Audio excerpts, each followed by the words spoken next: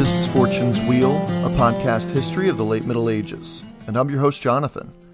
On this episode of the podcast, we're going to take a look at what the world gained from Cordoba's rise to the top.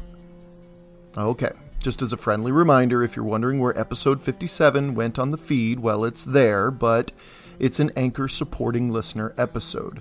If you become an Anchor supporting listener, you're going to receive an extra episode each month, including all those quote-unquote missing episodes in your feed you might be wondering what happened to.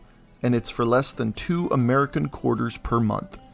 Now, if you're still wanting more, you can also become a member of our Patreon group, which will give you access to everything published through Anchor, as well as a second extra episode published to Patreon only. For instance, we just began a new series for Patreon members only about the beginnings of Poland. January's episode is already out, and February's should be coming out very shortly.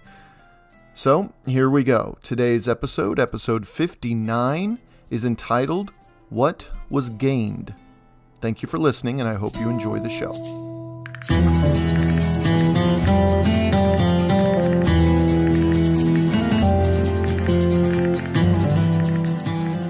One monument on my bucket list to visit was for centuries known as the Great Mosque. Today, it's not a mosque at all, actually. It's a Catholic church known as the Cathedral of Our Lady of the Assumption. Begun in 785 by Emir Abd al-Rahman I, legend has it that the Emir ordered a mosque to be built over an existing Visigothic cathedral on that spot. Records indicate this church was called the Basilica of St. Vincent of Zaragoza, but as far as I can tell, there isn't any physical evidence, meaning it was a story concocted by later Christians toward the end of the Reconquista to justify turning this magnificent mosque into a cathedral, or al-Rahman's people completely rid the land of this structure. These same records also indicate that the Basilica of St. Vincent of Zaragoza was in fact built upon the remains of an ancient Roman temple to Janus, the god of doors and new beginnings, and side note, the god that we get our month of January named after, actually. New beginnings, you get the drift. Al-Rahman had been emir for 29 years at that point, and he had firmly secured his new Umayyad al-Andalus. And during those 2+ decades, folks loyal to the Umayyads, or those who increasingly heard of the usurpation by the Abbasids and wished to flee, all made their way to Cordoba and its surrounding towns and cities to make a new life. By 785, al-Rahman had a pretty decent gig going in Iberia, and it was time to cement his place in not only the military and religious legacy of this century-old religion, but it was also time to enter his name into the cultural legacy of Islam as well. More backstory on this if you're interested in our Anchor supporting listener only episode on episode 57, which again, if you become a Patreon member, you also have access to. The first stone brick to be positioned was laid by Umayyad loyalists from his homeland of Syria. He heard of the influx of Muslims from all corners of Islam, and with a little homesickness mixed into his planning, he hired his fellow Syrians to lead the design and construction process of his grand monument to Allah in his new home of Cordoba. This colossus remains today one of the biggest mosques in the world, some 1,200 years after its foundation was laid. It's something like 250,000 square feet in area, or just over 20,000 square meters. It is built upon a slight incline, which to me, in my very unengineer way of thinking, blows my mind that people 1,000 years ago could possibly have kept everything from the floors to the ramparts level. I don't know, it's pretty impressive, even if it was established, designed to that point. I mean, I'm someone who finds it impressive when I walk around my neighborhood and see people who are able to build those 3 brick-high flower beds on a sloping front yard. So, like Syrian Muslims did this for a structure the size of a modern warehouse, and they did it with the stone and with their hands only. I mean, it just blows my mind. But I could just be a simpleton when it comes to engineering. So my simple impressed mind aside, the website Spain Then and Now points out another great point which makes this mosque an impressive testament to its time, its place, and its creator, when it wrote the following statement, quote, "It also signified that there existed in Cordoba a sufficiently large Muslim community to require a big mosque," end quote. Simple statement, loads of context. Muslims, or Moors as they are traditionally called in the context of Iberian history, had only arrived as a unified group vying for dominance some 74 years prior to this mosque's construction. Sure, Moors made their way across the Strait of Gibraltar before 711, but they were still very much newcomers expected to slide into Visigothic Christian communities. Well, over the next 7 decades, the building of this grand mosque signaled to the world just how much Abd al-Rahman's arrival had changed the religious and racial makeup of the peninsula. And it seems like the Great Mosque, called La Mezquita in Spanish, can be used as a weather vane gauging the fortunes and misfortunes of the city and its surrounding strongholds. Into the 11th century, Friday prayers in Cordoba continued to swell to the point that expansions were absolutely necessary. Remember, Friday prayer 1,000 years ago required all adult males to attend. So if Cordoba was swelling to the point that the largest mosque of its kind couldn't hold just the Muslim males in the city, well, that's a pretty big city. And it was, in fact, at one of these Friday midday prayers that in the early 10th century, the name of the Abbasid Caliph was purposely omitted from its roll, announcing to those in attendance, strategically important because, again, all those in attendance were, in theory, every Muslim man in Cordoba. It announced that they were no longer living in an emirate, and now in a full-fledged caliphate, an Umayyad caliphate, once again, something not seen in over 160 years. Yeah, the walls of La Mezquita may have had a simplistic design, too, without any elaborate decorations or sculptures on the outside, too. In fact, it had more of a fortress appearance from the outside. When first built, it had a stunning appearance as the external walls incorporated many of the existing Roman building materials, which were in turn incorporated by Visigoths in the area, such as white marble stone, for instance. According to Justin Morozzi's Islamic Empires, the cities that shaped civilization from Mecca to Dubai, the Great Mosque, quote, is universally recognized as one of the most singular monuments of medieval architecture.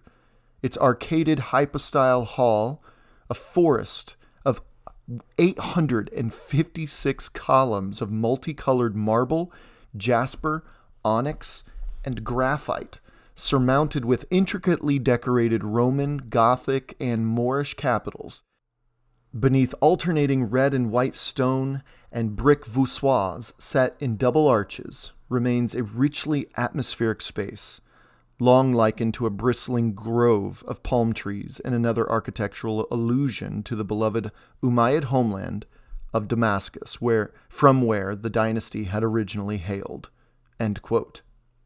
I mean, the white marble on the exterior must have shone incredibly bright in the southern Iberian sunshine, given the entire structure an incredibly awe-inspiring and humbling appearance to Muslims and non-Muslims alike. How could you miss it?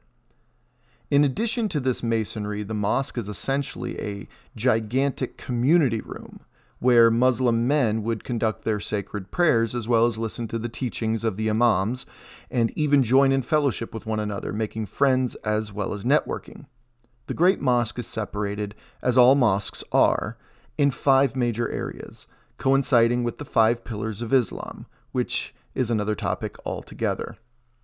Now, if I get any of this wrong, it's not intended, but this is what I found in my research, so I hope it is accurate. If not, please reach out to me and let me know, and I'd be happy to make a correction. First, the Qibla, which is also called the prayer wall, simply shows those in in the interior of the building which direction Mecca is. Knowing the direction of Mecca is a core piece of knowledge for every mosque, as Muslims always face Mecca when praying the prayer known as Salat. Now, on the Qibla is another important feature, a decorative niche or alcove that also points in the direction of Mecca. The minbar is an elevated platform connected to a set of stairs. The imam makes his way up the stairs to the platform and delivers his sermon to those in attendance. Next is a dome. The dome is often present in mosques, but not always. Those listening are most likely aware of the incredibly bright gold one adorning the Dome of the Rock in Jerusalem. This dome isn't just a neat piece of architecture, as all domes are. No, domes represent something in Islam that I find beautiful. The dome on a mosque represents the universe itself, all of creation. And the existence of the dome, the existence of the universe, is meant to always convey the power of Allah, the Creator. Everything beneath this dome is due to the power and generosity of that which created it. Therefore, should you find yourself beneath this dome, your attention, your adoration, your obedience, and your eternal soul should be focused on that which created it. In this case, Allah. The dome itself doesn't just represent the universe, though. Rather, it also incorporates an idea called Tawhid, I hope I didn't pronounce that right, which is the idea that Allah and the universe He created are one.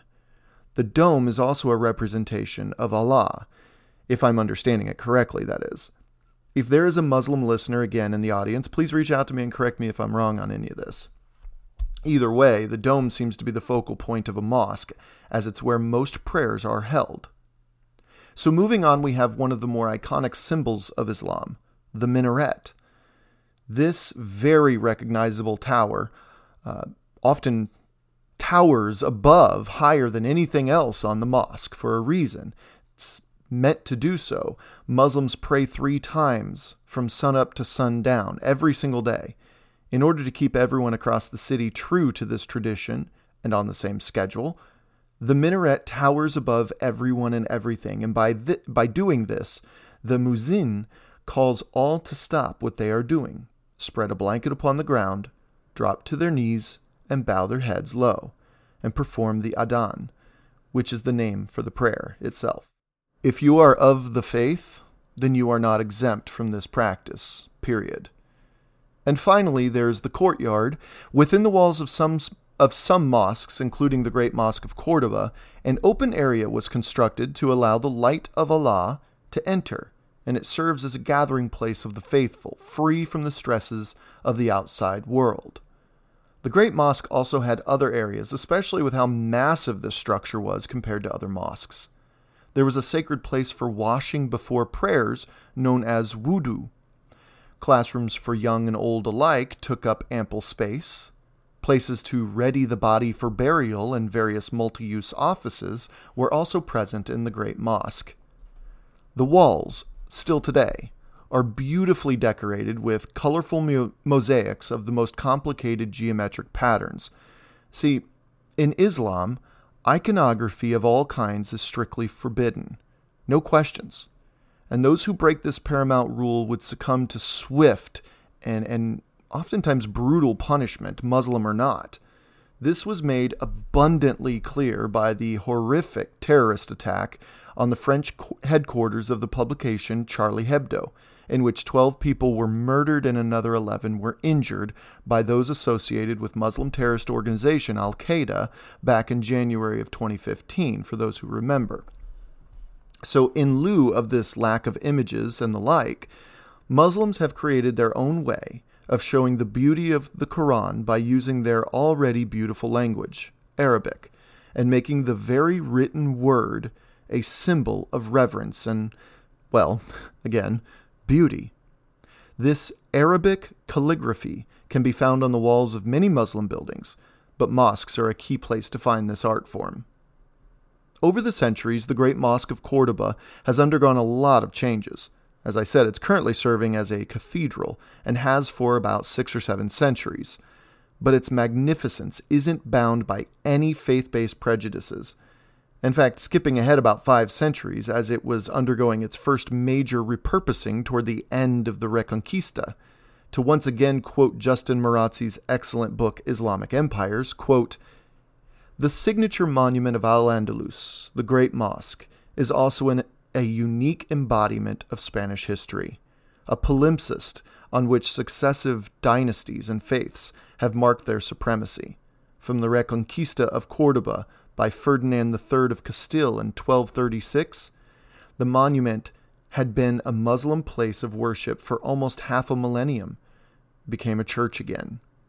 Christian alterations continued over the next several centuries, but the most significant shape-shifting change occurred in 1523 when the Holy Roman Emperor Charles V authorized the construction of a Renaissance cathedral nave inside the mosque, a decision which he famously came to regret. Side note, I do like this story. On visiting, back to quoting Justin Marazzi, on visiting the church to inspect the completed work, he was appalled. Charles V is recorded as saying, "If I had known what you wanted to do, I would never have allowed it."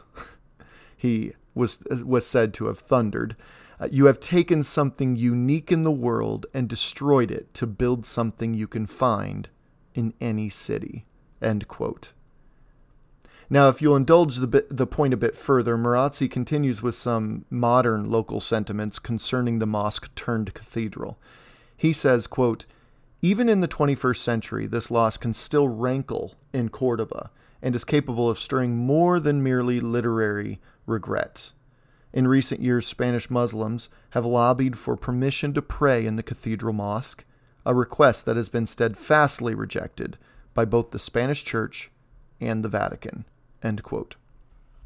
So, the history of the Great Mosque in the millennium-long back and forth between Christians and Muslims, well, it still continues to this day, and that seems to be an epicenter. Now, changing gears, Abd al-Rahman III, in addition to becoming Cordoba's first caliph, also undertook another one of the grandest construction projects in the entire Middle Ages. It was called the Medinat al-Zahra. This sprawling complex, just a handful of miles west of Córdoba, is rumored to hold the name of the caliph's most beloved concubine, though let's call a spade for a spade. Let's not pretend this is some grand romantic gesture by a man deep in love, like the Taj Mahal or something like that. Al-Zahra, if she existed, well, she was a slave. Let's just call it what it was, a concubine. She was a slave. More specifically, she was a slave with one main purpose, and since this is a family show, I'll leave the details behind the curtain here, but make no mistake that the caliph was no innocent star-crossed lover. In fact, it's said that he possessed over 6,000 such women. So, yeah, sorry. No love for this guy's seeming romanticism from me. The subject of concubinage is infuriating, to be quite honest. But again, as I try to remind myself during my research and on this podcast, our opinions of these people are seen through the lens of 1,000 years of progress in the areas of basic human rights and value. So in order to understand this history, I have to put my biases aside for a moment. But to throw the man a bone here, by naming this massive grand palace complex after a woman who had caught his eye more than any other, well, I get the sentiment. And I think that it's a testament to the unique beauty of this Al-Zahra that she had. And I'm not just meaning physical beauty. What is very often misrepresented, though men certainly don't do themselves any favor in this regard to change the narrative on it, what is very often misrepresented is the fact that beauty isn't just physical with men. I'll wait for you to stop laughing. I'll say it again, though. Okay, so the beauty isn't just physical with men. It's far more nuanced than that, believe it or not. And keep in mind, I'm also speaking in generalities here, but it's worth considering. Maybe this Al-Zahra had an alluring quality to her having absolutely nothing to do with her physical appearance. the way she threw glances at him across the room, the way she walked, the way she danced, the way she listened to him.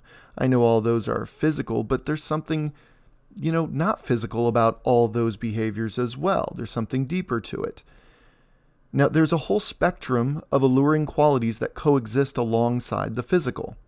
I just wanted to give credit to this mysterious lady who had been forced, most likely at a horrifically young age, to be subdued and made only to serve at the pleasure of the Caliph. Now, whatever it was about Al-Zahra, this palace was to complement her qualities in architectural form. From east to west, it measured nearly 1 mile, and half that north to south. This rectangular complex was truly grand, and the fact that it was built into the rolling foothills of the nearby Sierra Morena mountains that horseshoed itself around Cordoba, as Marazzi put it, quote, "It lorded over the plains below from 3 descending terraces, each one surrounded by turreted fortress walls. This complex could be seen in the distance of the edge of Cordoba as a reminder of this grand new caliph's control over everything he saw." End quote. Over the course of 40 years, well into the reign of his son Hakam II, this 280-acre monstrosity utilized between 10,000 and 12,000 workers, free skilled laborers and designers, as well as slaves. Marazzi states the final cost was roughly 1/3 of all government revenues over the entire period of its construction. Whew.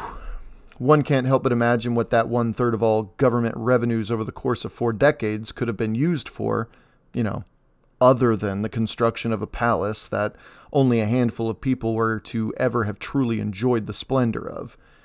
Well, this wasn't lost on the people he lorded his wealth over, because that it is estimated to be more than 3 million gold dinars per year. Marazzi says, quote, "Abd al-Rahman's personal obsession with the project was so notorious that he was publicly chastised by a Cordoban jurist when he failed to attend prayers at the Great Mosque on several consecutive Fridays." End quote. So as you can see, I'm getting most of this information from Marazzi's book, but let me grab the highlights of the construction, though I urge you all to read it for yourself. Marazzi, in my opinion, is a pretty great storyteller of nonfiction. Every third day, for 40 years, over 1,000 loads of clay and plaster were used. Hauling the materials up the rocky, sloping foothills took about 15,000 mules and 5,000 camels. These materials included white marble quarried from Tarragona in northeastern Iberia and Almeria in southeastern Iberia, pink and green marble from Carthage, Tunis, Sfax, Rome, and West Francia. The highest terrace of the 3 was where the palace proper sat, but in addition to the massive turreted and guarded walls 1 mile by half a mile around the outside edge, and again separating the middle terrace from the lowest, well, the Caliph also designed another series of smaller, independent fortresses to help guard the palace should the enemy breach that far. The middle terrace had gigantic shaded, manicured gardens of fig and almond trees, as well as a diverse game reserve for not only fresh meat, but sport as well. All slaves and servants lived in the lowest terrace. There was a magnificent mosque built into the lowest terrace for these slaves, servants, outsiders, and visitors to attend prayers and sermons, and some felt it was meant to challenge the superiority of the great mosque near the Guadalquivir River in Cordoba, but the great mosque held its own, no doubt. So Marazzi continues, reporting the staggering number of buildings constructed somewhere within Medinat al-Zahra.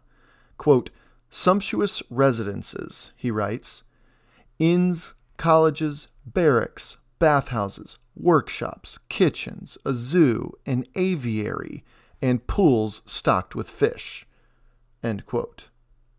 Some more stats. Male servants amounted to 13,750, while the slaves and eunuchs numbered over 3,700.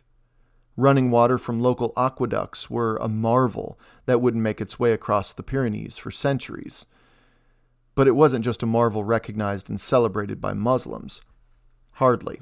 Constantinople sent Byzantine pillars, 140 of them to be exact, to join the 4,000 pillars already built around the palace, in addition to a gold fountain, the largest in the entire compound. It's also said that the Eastern Roman Emperor Leo VI sent the Caliph a giant pearl as a gift. Now, what they did with it must have stunned those in the room, and think this is 1,000 years ago.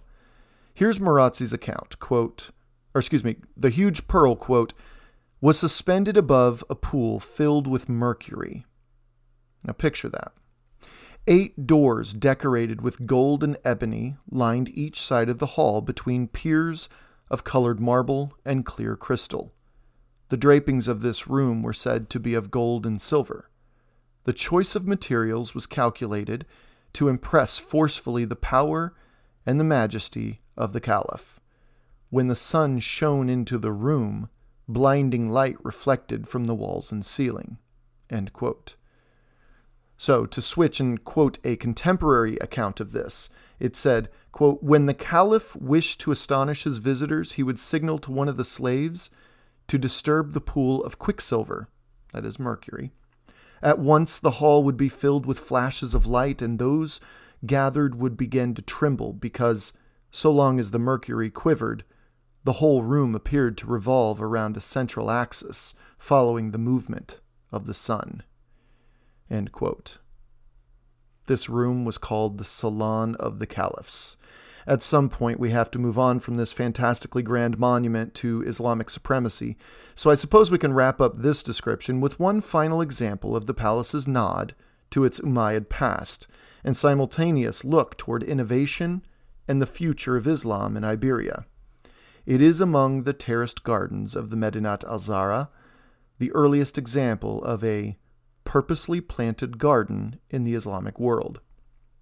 And to be sure, this isn't an agricultural garden either. Of course, those existed. This was a garden, a grove, one might say, for contemplation and reflection, and to bear witness to nature, or, in the Islamic perspective, Allah's power over creation and his sense of beauty. This was akin to what Cyrus the Great called his paradise garden. Now, I don't think this is some, oh, that's nice, a garden kind of detail. In the Old Testament, the idea of paradise, that word paradise, wasn't some wild area where Adam and Eve were meant to roam free from danger and harm and aging. Not necessarily, anyway. In the oldest sense of the word garden meant a walled enclosure.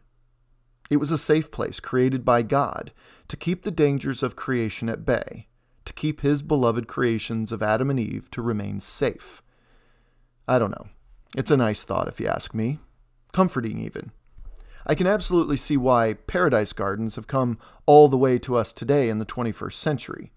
Aviaries, nature reserves, zoos, backyards and flower beds and hammocks hanging between 2 trees, these are all reminiscent of the idea of the grand paradise gardens of the past. Marazzi refers to Medinat al-Zahra as the imperial and cultural counterpart to the spiritual symbol of sophistication that is the Great Mosque. It is a majestic monument of the new caliphate's power and its ambitions. But it's also a historical record of yet another leader who shirked his duties as a leader of the people in order to extend his own desires and image. I'm torn as to how I feel about such things, but one thing's for sure, this al-Zahra lady, she must have been one special person. So I hope you enjoyed today listening to the abundant evidence of the grandeur of Cordoba's supremacy. And this was just 2 of them. And we will touch on others in the coming episodes. So I hope that I've given you an appreciation for what Cordoba symbolized in the world of the Middle Ages. Really, the Middle Ages. This city was magnificent, warts and all. Those warts came in the forms of slavery, a wealthy elite, the subjugation of other faiths and of women, gross misuse of money, warfare, all the things. But in the West, I caution against throwing the baby out with the bathwater, to use the phrase again. If you compare it to Europe during those same centuries, well, It seems pretty nice, especially if you were a Jew. Don't forget, by the time Cordoba was falling in the 1010s and 1020s, at least the beginning of the real fall, France had launched its first official burning at the stake for the crime of Christian heresy, as well as continuing its long history of every so often terrorizing and massacring local Jewish populations. We did a whole episode on this for Anchor supporters and Patreon supporters. And on that note, I'd like to leave this portion of this season describing Cordoba's splendor with one of the most successful Jews in European history, Muslim Iberian or otherwise, our old friend Hasdai ibn Shaprut. Remember him? This confidant of the Caliph and top diplomat of the Caliphate, as well as the de facto leader of the Sephardic Jewish community, Arabic and Hebrew poet, philosopher, physician, and translator of some of the most important documents in Jewish and Greek history, Hasdai, once said about his beloved Cordoba this. He says, quote, "It is a fat land full of rivers, springs, and stone-cut walls. It is a land of grains and wines and purest oils, rich in plants, a paradise of every sort of sweet, and with gardens and orchards where every kind of fruit tree blossoms, and those with silkworms in their leaves. Our land also has its own sources of silver and gold, and in her mountains we mine copper and iron, tin and lead, coal and marble and crystal. The king ruling over the land has amassed silver, gold, and other treasures, along with an army the likes of which has never been amassed before.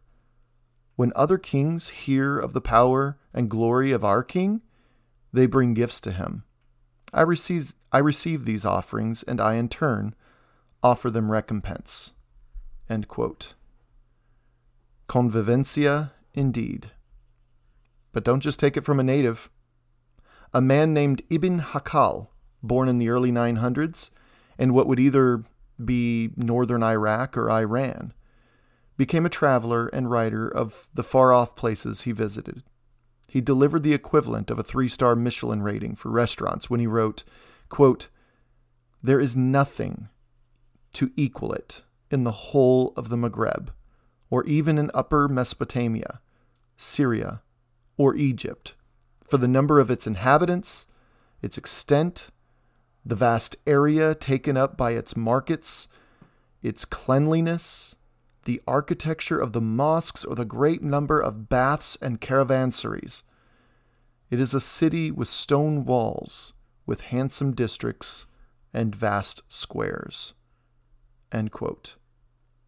And as reported by Marazzi, according to modern scholar Hugh Kennedy, who summed it up pretty nicely, we'll end it here with, quote, "Cordoba in its heyday had no equal in Western Europe, and any realistic comparison would have to be with Baghdad or Constantinople." End quote. Well, in our narrative, here on the podcast, it's the 11th century. Your move, Europe.